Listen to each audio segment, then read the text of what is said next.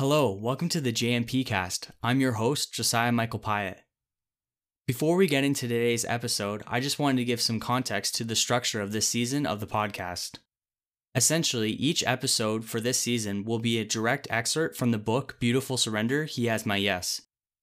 This book is available in print and ebook on Amazon, but I really wanted to have an audiobook that would be free and accessible for all people.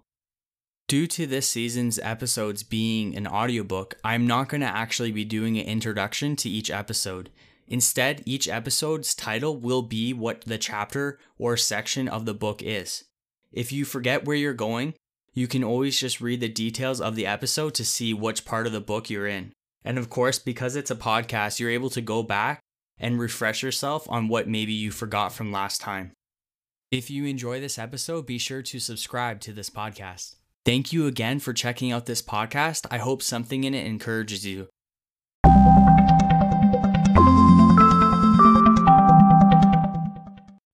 Are you tired of being told what to do? I know I am. It seems like everywhere we turn in this first world country, we are being told how to think, feel, and behave while simultaneously being told, just be yourself, or do what makes you happy. Let's be honest, even the very nature of you reading this book is a bit arrogant of me to think that I have something of value to say to you. I am therefore going to be clear from the beginning of this book. Everything I write is intended to challenge you in the way you currently think about what it means to follow Jesus. My goal in this book is therefore not for you to walk away feeling better about yourself or thinking more highly of me. I'm not writing this so that you dismiss everything you once believed about Jesus and accept everything that I believe about him. I am simply writing this out of my own convictions based on how I understand the Bible and from the experiences that myself and others have had while choosing to follow Jesus. My prayer is that somehow, in some way, something in this book would inspire you to dive deeper into your relationship with the Father of all things through Jesus Christ by the power of the Holy Spirit. I'm going to give everything I have to facilitate this through the pages of this book, but ultimately I know this is out of my control. And to be really honest, you don't need to read this book for that to happen. I'm not the first person to recognize this and will not be the last, but I still think it needs to be said. Authenticity and vulnerability are the way forward, not just for Christians, but all humans in our society. In the foundation of a land full of filters and followers, I believe there lies a deep longing for belonging, connection, acceptance, and ultimately love. The challenge we face is that so much of what we see and how we interact with each other is shallow and superficial. Not only that, but when it comes to daily interactions, many of us are consumed by self-indulgence. We'd rather talk than listen. We'd rather be right than have a right relationship with one another. I'm going to just have to pause for a second before I finish this thought. If I was writing this 2 years ago, I would have been thinking about all the ways everyone else around me is self-indulgent. But now as I write this, I know for a fact I'm just as guilty as anyone else in participating in such narcissistic ways. There's nothing like marriage to humble a man. I believe our mainstream society is beginning to recognize this shallowness and that there will be a shift coming soon in the way social media is framed and functions within how we interact with each other. This shallowness and superficiality has completely infiltrated our church and many Christians. I recently was leading a Bible study with some friends at church and we were reading through the book of Matthew, that particular time focusing on chapter 4 verses 12 to 25. The conversation we had was centered on how cool it was that the passage says everyone that comes to Jesus was healed by him. We all were agreeing how amazing it was that we served a God who healed everyone. Someone mentioned how great it was that Jesus didn't turn a blind eye to the pain of the people. We went on to talk about the prophecy that says people who were once in the dark have seen a great light. Even though the conversation we were having was beneficial and even encouraging for each of us, there was something about it that just didn't sit well in my heart. In my head, I asked the Holy Spirit why, and I heard him whisper, read verse 12. I did, and I immediately knew what I needed to say.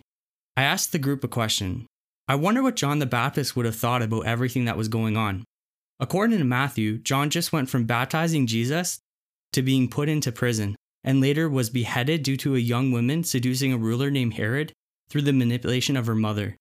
We all love the Jesus who heals the sick, raises the dead, and sets the captives free. But can we love the same Jesus who allowed a man who lived in a desert watch his ministry die only to be put in prison, which led him to being beheaded?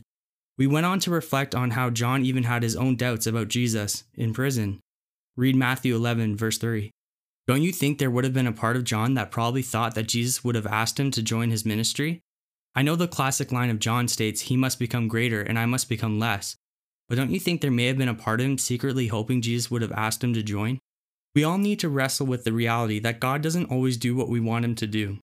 We have to hold in both hands the Jesus who heals them all with the same Jesus who allowed his friend to be beheaded. I think too often in church we want to hear the story of the prodigal son coming home instead of facing the reality that many of our prodigals are still out there squandering their inheritance. We want the story of healing as opposed to the very real stories of the times when Jesus, for some reason or another, seems to be saying not this time to a healing or breakthrough. God says that he is good and he is faithful. His love endures forever, but he will not be mocked. He doesn't need us to try to Photoshop his character or add a filter to his stories. There is a truth that lies within the mountainside and the desert cry moments of life. We need to learn how to hold both in our hands. The conversation that followed my rant about John were one about struggle, pain, and the very real reality that much of what we go through in life leaves us asking more questions about God than leaving us with answers. The response to the passage went from superficial to real honest conversation about times where we have seen God come through for us and times when it seemed like he was nowhere to be found. After everyone responded, I finished with one last question we must always ask ourselves, no matter what we have gone through or are going through. Can we still choose to trust God is who he says he is? We finished the Bible study with a collective yes. Today we will choose to trust Jesus regardless of what happens.